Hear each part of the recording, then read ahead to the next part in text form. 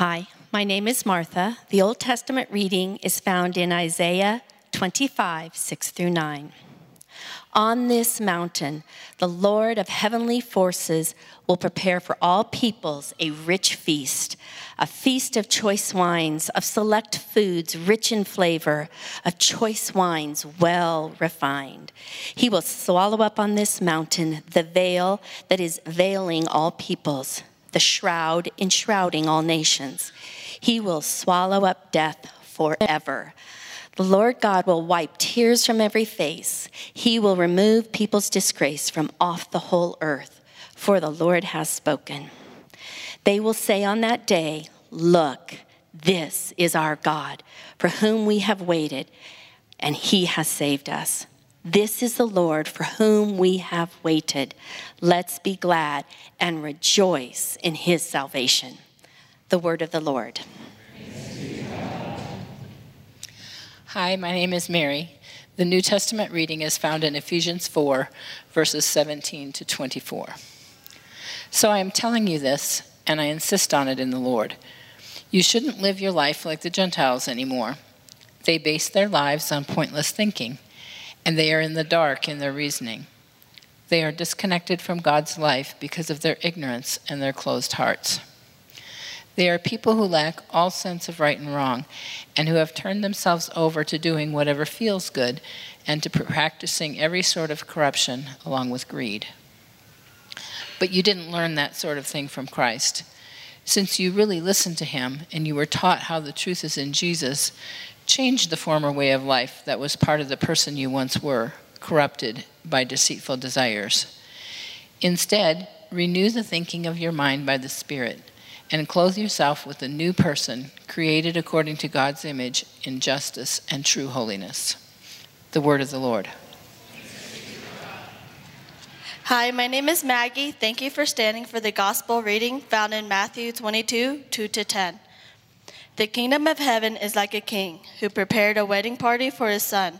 He sent his servants to call those invited to the wedding party, but they did not want to come.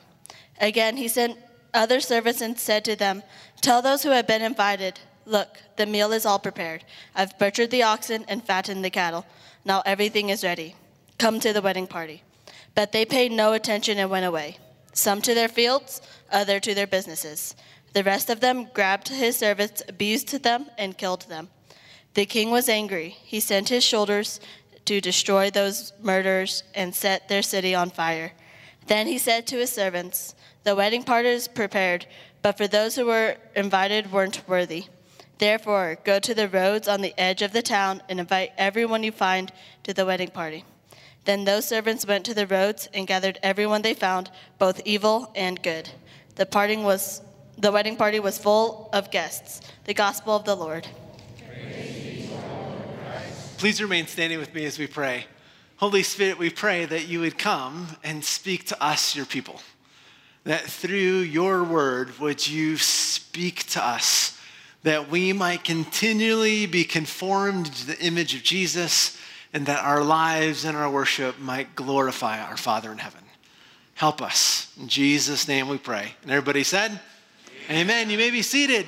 It's good to see you this morning. If New Life is your home church, welcome home. If you are visiting with us this morning, thanks for being here. We're so glad that you came and joined us on this particular Sunday. Then during the announcements, they mentioned that we have New Life Next immediately after this service. So if you are new or newer, we'd love for you to come and join us for lunch. So we have an opportunity to meet you, tell you a little bit more about life here at New Life Downtown. Also, hi to our friends that are watching online. It's good to see you, kind of, however that sort of works in the middle of those things. My name is Jason Jackson. I'm the associate pastor here at New Life Downtown. Our lead pastor, Glenn Packiam, is worshiping with one of our other congregations this morning. So New Life Church has 6 congregations in the city. We're one of them here in downtown. Pastor Glenn is actually in Manitou today, worshiping with our brothers and sisters over there, but he will be at New Life Next, so you get a chance to meet him there if you are new or newer this morning. This is, as we mentioned several times, Pentecost Sunday, the birthday of the church. So happy birthday, everyone. Yes, as Pastor Evan said during our huddle this morning, for 2,000 years old, you look good. It's taken a while, but the refining is happening. A couple of things this morning as we celebrate this day. We're in the middle of a sermon series called The Kingdom is Like. We began this series right after Easter, as we spent the time before Easter and Lent talking about the kingdom of God through the lens of 1 Samuel. Now we've switched over. We're spending time, particularly in the Gospel of Matthew, and looking at these stories that Jesus told about the kingdom. Of saying, okay, Jesus, what is this kingdom that you're talking about? Jesus came to announce that the kingdom of God is here. And then he told all these parables, these stories, to help illustrate and to sort of spark our imagination around what does it mean to be a part of God's kingdom. Today we're continuing that series, and we'll be in Matthew chapter 22, beginning in verse 1. If you have a hand Bible, you can turn there. If you've got a digital one, you can scroll, or you can just follow along on the screens as we begin. But Jesus said this. He responded by saying again in parables, "The kingdom of heaven is like a king who prepared a wedding party, a wedding feast, a wedding banquet for his son." At this point in the book of Matthew, Jesus is actually addressing this group of Jewish leaders who are openly questioning his authority. As Jesus is going around teaching and performing miracles and having all these conversations, they start to go, well, wait a minute, Jesus, what gives you the authority to do this? Any question about authority in the scriptures really is a question about identity. They're really asking, Jesus, who are you? And who or what gives you the rights? Who or what gives you the power to say these things and do these things? When I was a kid, the way that we would have worded it was, who died and made you king? All right, or who died and put you in charge? Who died and made you boss? This is particularly the conversation with me and my brothers. All right, it's like, no, you are not the boss of me. You are not in charge. And really, is there anything more particularly American than that phrase? All right? Who died and put you in charge? As Americans, our ideal is the autonomous self. We want to have no one telling us what to do, how we should live, how we should act, what we should say, what we shouldn't say, what we should do, what we should not do. No, that we can decide that. You stay in your own lane. I'll be my own boss. I'm the boss of me. There's something particularly American about that. When we get to something like this, Jesus makes it really explicit when he's talking about the kingdom that there's a king. It's been implicit other places. He's talking about the kingdom, but then he compares it to a landowner or a father. Here, he makes it really explicit. The kingdom is like a king. Now, for us as Americans, that automatically makes us a little nervous, right? We are suspicious of monarchies. There's something about it that is deep in our blood. We are the sons and the daughters of liberty. We want our tea black, or our coffee black, and our tea in the harbor, right? That's where the tea goes. We don't need kings. We don't need queens. God save the queen, that's fine, but we're Americans. We don't need that. We are a democracy, rule of the people. We've got this figured out. So this automatically, we're like, we're not sure what to do with the king kinds of things. And truth is, we're not sure what to do with the idea of kingdom. Kingdom is one of those terms that we use a lot in church, but we're not really sure what we're talking about all the time. Like, what is that? But if you think about it, for anything to be a kingdom, it has to have at least 4 things. And one of them is not a moat. I know that's disappointing, but it's not actually a requirement. No drawbridge is needed. What's needed is there has to be a ruler. For something to be called a kingdom, there has to be a king or a queen. There has to be a ruler. In addition to that, there has to be some place that they rule. A kingdom or queendom without land, without territory, without any sort of place, not really much of a kingdom at that point. So there has to be a ruler, there has to be a place, and there has to be people living in that place. It's not really much of a kingdom if there are no citizens within it. So you have to have a ruler, you have to have a place, you have to have people, and you have to have rule. There has to be some sort of rule of law, some laws, some ethic that say, this is what it means to be a part of this kingdom. This is what it looks like for the king to reign. This is what it looks like for the king to rule. This is what it means for us to be citizens under this king. There has to be a king. There has to be a place. There has to be people. And there has to be rule. The same is true in the kingdom of God. Then when the scriptures are talking about the kingdom of God, we can define it this way. The kingdom of God is God's people living in God's place, under God's rule, and in his presence. The kingdom of God is God's people living in God's place, under God's rule, and in his presence. This is what Jesus has in mind when he is talking about the kingdom.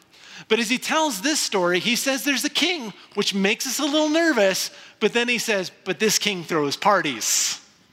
We're like, well, wait a minute. I mean, if we're going to have a king, let's have a party-throwing king. That's our kind of king. Like, I can get on board with this. A king that's going to throw festivals and feasts and all those things. Sign me up. I'm sure for Jesus' original hearers, they imagined, sort of as Jesus was telling this parable, that verse in Isaiah 25 about the Lord being the one who throws a feast for his people. A feast with rich food and well-aged wine. Just stop and picture that for just a moment. The Lord setting this huge banquet table. And all those people gathered around it. And they're grabbing these baskets that are heaping to overflowing with gluten-free crackers. And they're taking them and they're dipping them in a cup of non-alcoholic wine. I mean, this is a party. He's the party-throwing king. Like, I can get on board with that. And not only is he a party-throwing king, but he's throwing a party for his son and for his son's wedding. I mean, that's our kind of party. I mean, who doesn't like a wedding reception and a celebration around that? Case in point being a year ago when we had the last royal wedding with Prince Harry and Meghan Markle. It was estimated that 2 billion people watched the wedding on TV or online. 2 billion. That was actually down 1 billion people from his brother and his bride. You know, they dropped a whole billion there. But imagine that, 2 billion people, 29 million Americans, which doesn't seem like that much until you remember that it was 7 a.m. in New York. So like, was that 4 a.m. in California? The people are getting up to watch a royal wedding. This huge party. But imagine that there's actually only 600 people that were invited to the ceremony. And only 200 people that were invited to the party afterwards. Can you imagine getting that invite? Invited into the royal wedding party. Now, if you're like, I don't like royals, just imagine a different scenario then. Like if kings and queens and princes, that, disrupts your soul. Just imagine some other party that you want to be a part of. They're invited in to this place. That's the setting that we have here for this parable, is a royal wedding party. It goes on, it says this, it says, he sent his servants to call those invited to the wedding party, but they didn't want to come? Wait, what? Again, he sent other servants and said to them, okay, clearly they misunderstood. Like, we just need to send the message out one more time. To tell those who have been invited, look, the meal is all prepared. I've butchered the oxen and the fattened cattle. Now everything's ready. So come to the party. It is ready to go. In the ancient world, what would happen is that kings and other party-throwing patrons, when they were getting ready to have a party, they would make an announcement. Sort of like our version of a save the date, right? They would send out their servants to say, hey, 2 weeks on Saturday, my son is getting married. There's going to be a party. Come. And so they send out kind of that save the date, let everybody know. Then when all the food was ready, they would send the servants back out and say, okay, everything's set, now come.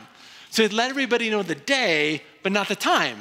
Because they wanted everything to be, just right. And when everything was all prepared, they would send them back out. But that initial announcement that the party was coming gave everybody time to prepare. Like, okay, big event is happening.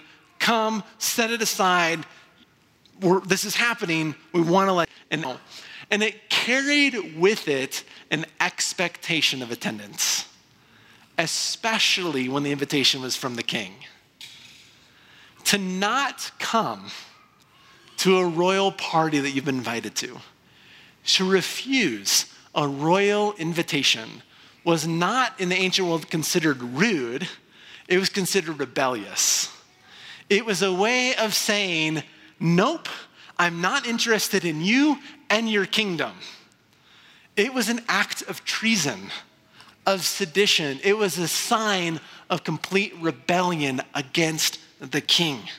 So it wasn't just rude, it was something deeper than that. So here in this parable, they receive the save the date. They get the message that the food's ready, but they don't want to come. So the king sends his servants out a third time. This time he's trying to coax them with the menu, right? But I've killed the oxen. And you're thinking, that's my lunch today. Like that's what I'm having. I'm going to the Goose. They have an oxen special this week, and I'm diving in. But he's telling them, like, hey, the food is ready. Like, come and eat. And the text says this. It says, but they paid no attention. They went away. Some to their fields and others to their businesses. But the rest of them grabbed his servants, abused them, and killed them. It's a really interesting way to respond to a party invitation. A little extreme. So the king was angry, and he sent his soldiers to destroy those murderers and to set their city on fire. So you get this first group are sort of indifferent to the king's invitation. And they're sort of passively aggressive, rebellious, right? It's like small children. I'm just gonna ignore what you're saying right now and go about my other things. What's interesting here is what they go about doing is actually good things. They're not like, hey, I'm not coming because I'm gonna go and commit crime, right? They're going about their fields and their businesses. It's a way of sort of saying like, yeah, thanks for the invite, but I've got more important things to do. Yeah, that's nice that this party's happening, your son's getting married, that's great. But I've got other things that are more important right now. I've got other things that need my attention. I've got this deadline that I've got to take care of. I've got to get this crop into the field or this crop out of the field, or I've got to take care of this with my business, or I've got to do this with my family, or I've got this thing that's happening over there. I've got this other good thing that I need to go and be dutiful about, and I got to take care of this, so I can't come. I'm just going to turn and go about doing this other stuff. I've got other things happening. Similar, I think, to what a lot of us do at Jesus at times. Like, yeah, that whole Jesus thing, I'll get to that later. Right now, I've got this plan. I've got this priority. I've got this purpose. I've got this other thing that I need to do. And, after I get this business off the ground, and after I have this relationship taken care of, and after this, and after that, and after I get married, or after I have kids, or after this, or after college, or I'll deal with that then. But right now, I've got other priorities. I've got other plans. I've got other things that I've got to do. But others in the story are not passive aggressive. They're just aggressive. They have a violent sort of response to the king's invitation. They kill his servants. And the king then sends out his soldiers rather than his servants to quell their rebellion. Within the original context of the parable, the initial invitees probably represent unbelieving Israel, those who refuse to come. It's possible that the servants represent Israel's prophets and folks like John the Baptist, those who are sent out and then killed. And the judgment possibly alludes to what happens in 70 AD as the Romans come in and destroy the temple and sack Jerusalem. All that kind of caught up in there. The parable goes on though and says this, it says, then he said to his servants, the wedding party is prepared, but those who were invited weren't worthy. Therefore, go to the roads and the edge of town and invite everyone you find to the wedding party." Then those servants went to the roads and gathered everyone they found, both evil and good. And the wedding party was full of guests.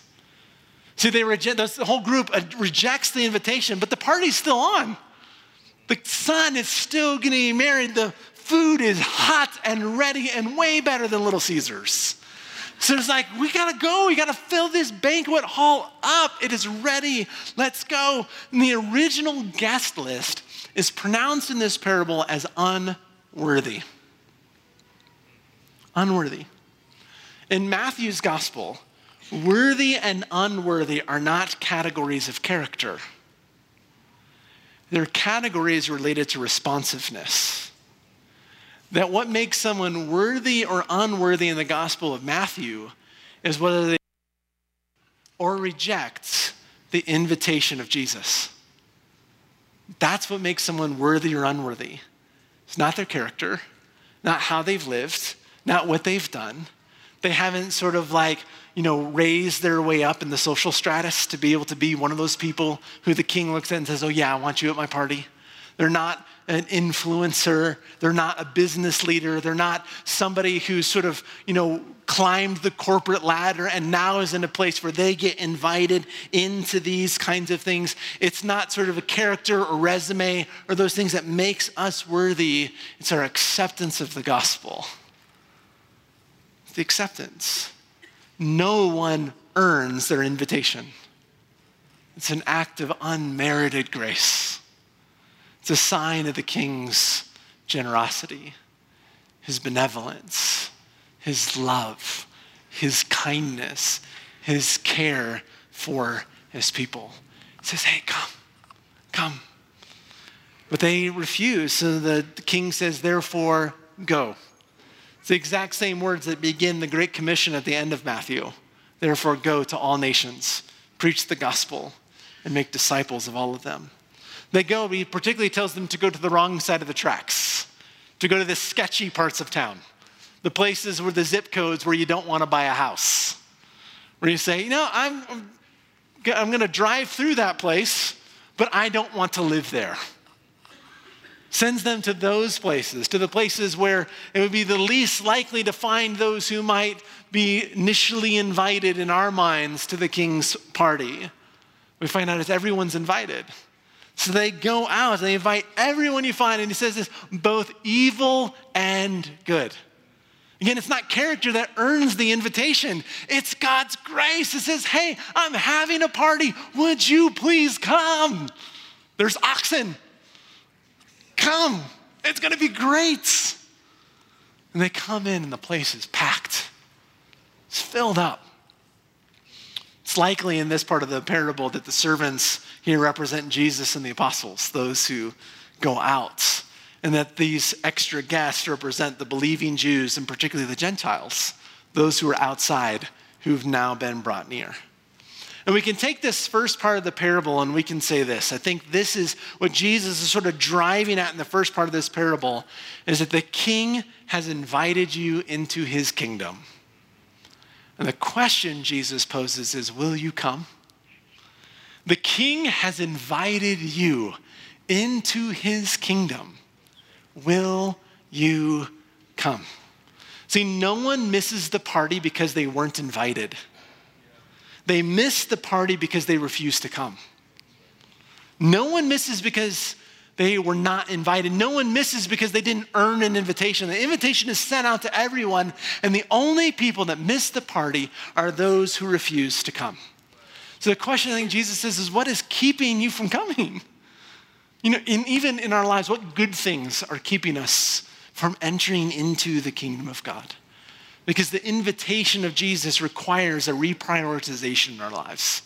To say, yep, all of these good things, nope, I'm going to the party. I'm going to be with the king and his son. At this point in the parable, there's really nothing overly unsettling about this for us. It's a bit confusing why people would respond to an invitation by killing the postmaster. We don't quite get that. That's a little disturbing, right? It's confusing why people wouldn't come. It's disturbing that they would kill, and it's disturbing that, there's the corresponding, judgment from the king. But in general, we're looking at the parable and we're like, okay, there's a king, but he's a party-throwing king, so that's our kind of king. And the party's a royal party. Yeah, I like this. And it seems so inclusive. Like everybody who wants to get in, gets in. So we're like, great, I got it. Like, accept the invitation. Jesus, I'm good. Thanks for the parable. But Jesus, like he does so many times, keeps talking when I wish he would stop. Right? It's like, okay, there's some weird parts to this, but like, okay, I got it. Thank you. But instead, he keeps talking. He goes on and he says this. He says, now when the king came in, so the king enters into the party, and he saw the guests, he spotted a man who wasn't wearing wedding clothes. So it's just someone that's not dressed right for the party. And he said to him, he goes to him and he says, friend, how did you get in here without wedding clothes? But he was speechless. And then the king said to his servants, tie his hands and feet and throw him out into the farthest darkness. People there will be weeping and grinding their teeth. For many people are invited, but few people are chosen. Like, okay, well, wait, what? The king enters the party and he sees a guest who's not dressed properly, which outside of the parable is actually just a deep fear of mine. Like, does anybody else, like, you get an invitation to something and like I turn to Sarah and like, what are you wearing? Not that I have a lot of clothes to choose from, it's just like, but what's the appropriate attire? And if she says, I don't know, then my angst goes really high. So then I try to like very subtly find someone else who's been invited and like, so what kind of party is this gonna be? Like formal, semi-formal, casual, beach casual? Like what's the level here? And it's particularly nerve-wracking in Colorado because they like factor in the weather. It's June, everyone, welcome to winter. Right? And you're like, what do I wear? What do I not wear at church in the park? I got up in the morning, it was 65 and cloudy was the forecast. So I put on jeans and a long sleeve black shirt. And for those of you there, it was 85 and sunny the entire time at church in the park. There's something unsettling about not being dressed right for the occasion. So here we see the king sees this guy who's not dressed right, and he approaches him. And he calls him friend. And he asks him a question. He's like, how did you get in here without being dressed right? There's some kindness and gentleness and care here.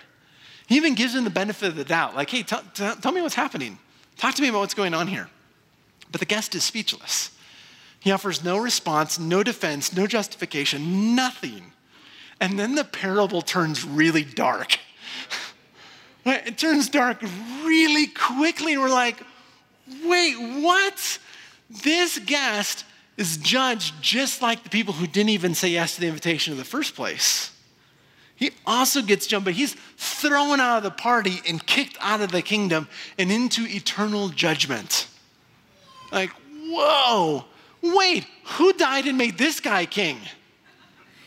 Right? What happened to the party throwing everybody's welcome king that we saw in the first part of the parable? We like that guy. What happened here? How we understand this parable really hinges on this idea of the wedding garment. What is this thing? What does this symbolize? What does this represent? And theologians have debated this for centuries. Like, concerned, like, what is this actually talking about? Within the context of Matthew's gospel, the wedding garment most likely represents righteousness or holiness. It represents, it symbolizes acting in accordance with Jesus' teachings. It represents doing God's will. It symbolizes being willing to live under God's rule, submitting to him as king, his rules for living. So what happens in this parable is that the guest accepts the invitation of the gospel, but refuses to conform to the demands of the gospel. This is what's happening for him. He says, I want in on the party. I want all of the benefits. I want all of the joy of being in God's place and in God's presence and enjoying the banquet, but I don't want it to cost me anything. I don't want it to require anything. I don't want it to be anything that's going to be hard or difficult to give. I just want to be able to just have it my way right away. All right? We want God's kingdom to be Burger King. I just drive through, get my food, go on. My way, right away. This is what we want. Frederick Bruner, the New Testament scholar, puts it this way. He says, the wedding garment of personal righteousness was not necessary in order to be invited to the party. Remember? Nobody earns their invitation. Both good and bad were invited. But the garment of personal righteousness is necessary to stay in the party. The improperly dressed guest represents all those who want to be in God's place and enjoy God's presence, but they don't want anything to do with God's rule. Want the benefits of the kingdom without the demands of it. The refusal to be clothed in righteousness, or what Paul called justice and true holiness. The refusal to be conformed into the image of Jesus is commensurate with rejecting the gospel in the first place. Same fate hits both groups. So maybe we should reword what we said earlier and say this. It says, the king has invited you into the kingdom. Will you come on his terms? Will you come on his terms? We said earlier that the kingdom of God is about God's people living in God's place, under God's rule, and in his presence. This is fundamentally what the party looks like. It's God's place, it's his people, but it's his party. And he sets what this party is going to look like. See, for us, the kind of parties that we really like are the parties that are thrown for us, right? Like we love when people throw us a party and then they come to us and say, hey, who do you want to come? We get to determine the guest list. And then they come to us and say, what do you want to be on the menu? And we get to determine that. What do you want the decorations to look like? And we get to determine that. What do you want the dress code to be? And we get to determine that. We like the kind of party where we get to say everything, but we're not responsible for it at all. Right? Somebody else plans it, someone else pays for it, someone else puts it on, somebody else takes care of everything. We just show up.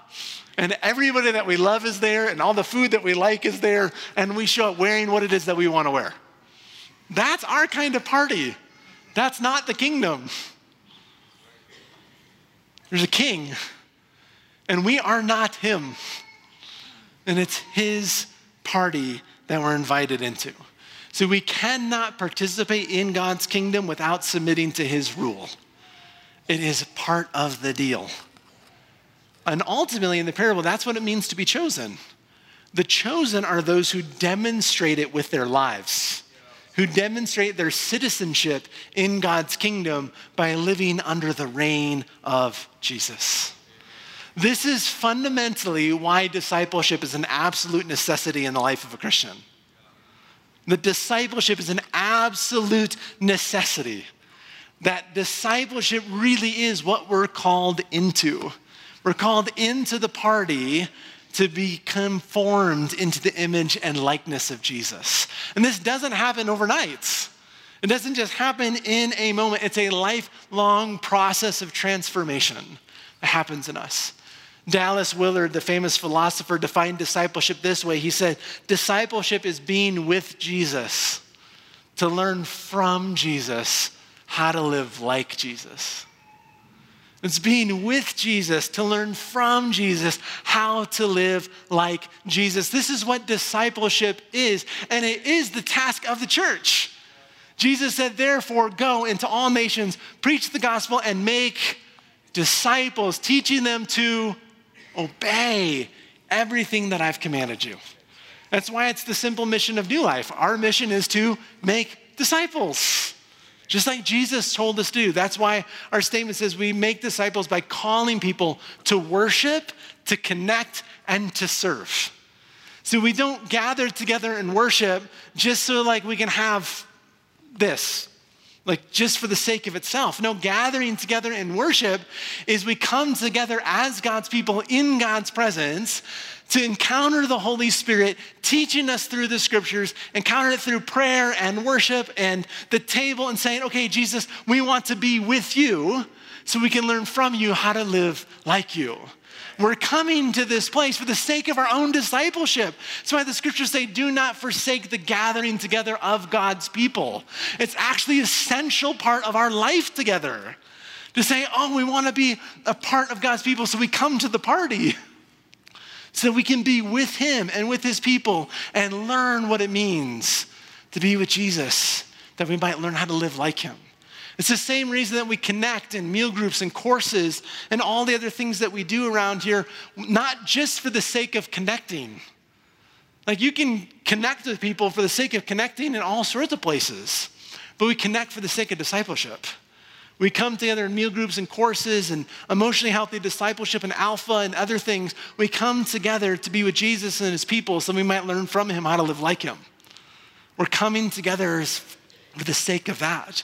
And the reason that we serve in the city, in the church, and the world, the reason that we give sacrificially of our time and our energy and our gifts is not to like check off some box on our Christian resume. Or it's not just to make all the things happen that happen on a Sunday morning. The reason that we serve is because Jesus came to serve, not to be served. He came to give his life as a ransom for many. So we want to follow in the way of Jesus, which means giving our lives away to other people. It means saying, yes, I want to know what it means to serve. Because when we serve, not only are the people we serving discipled, but we actually are as well. That it's part of our own discipleship.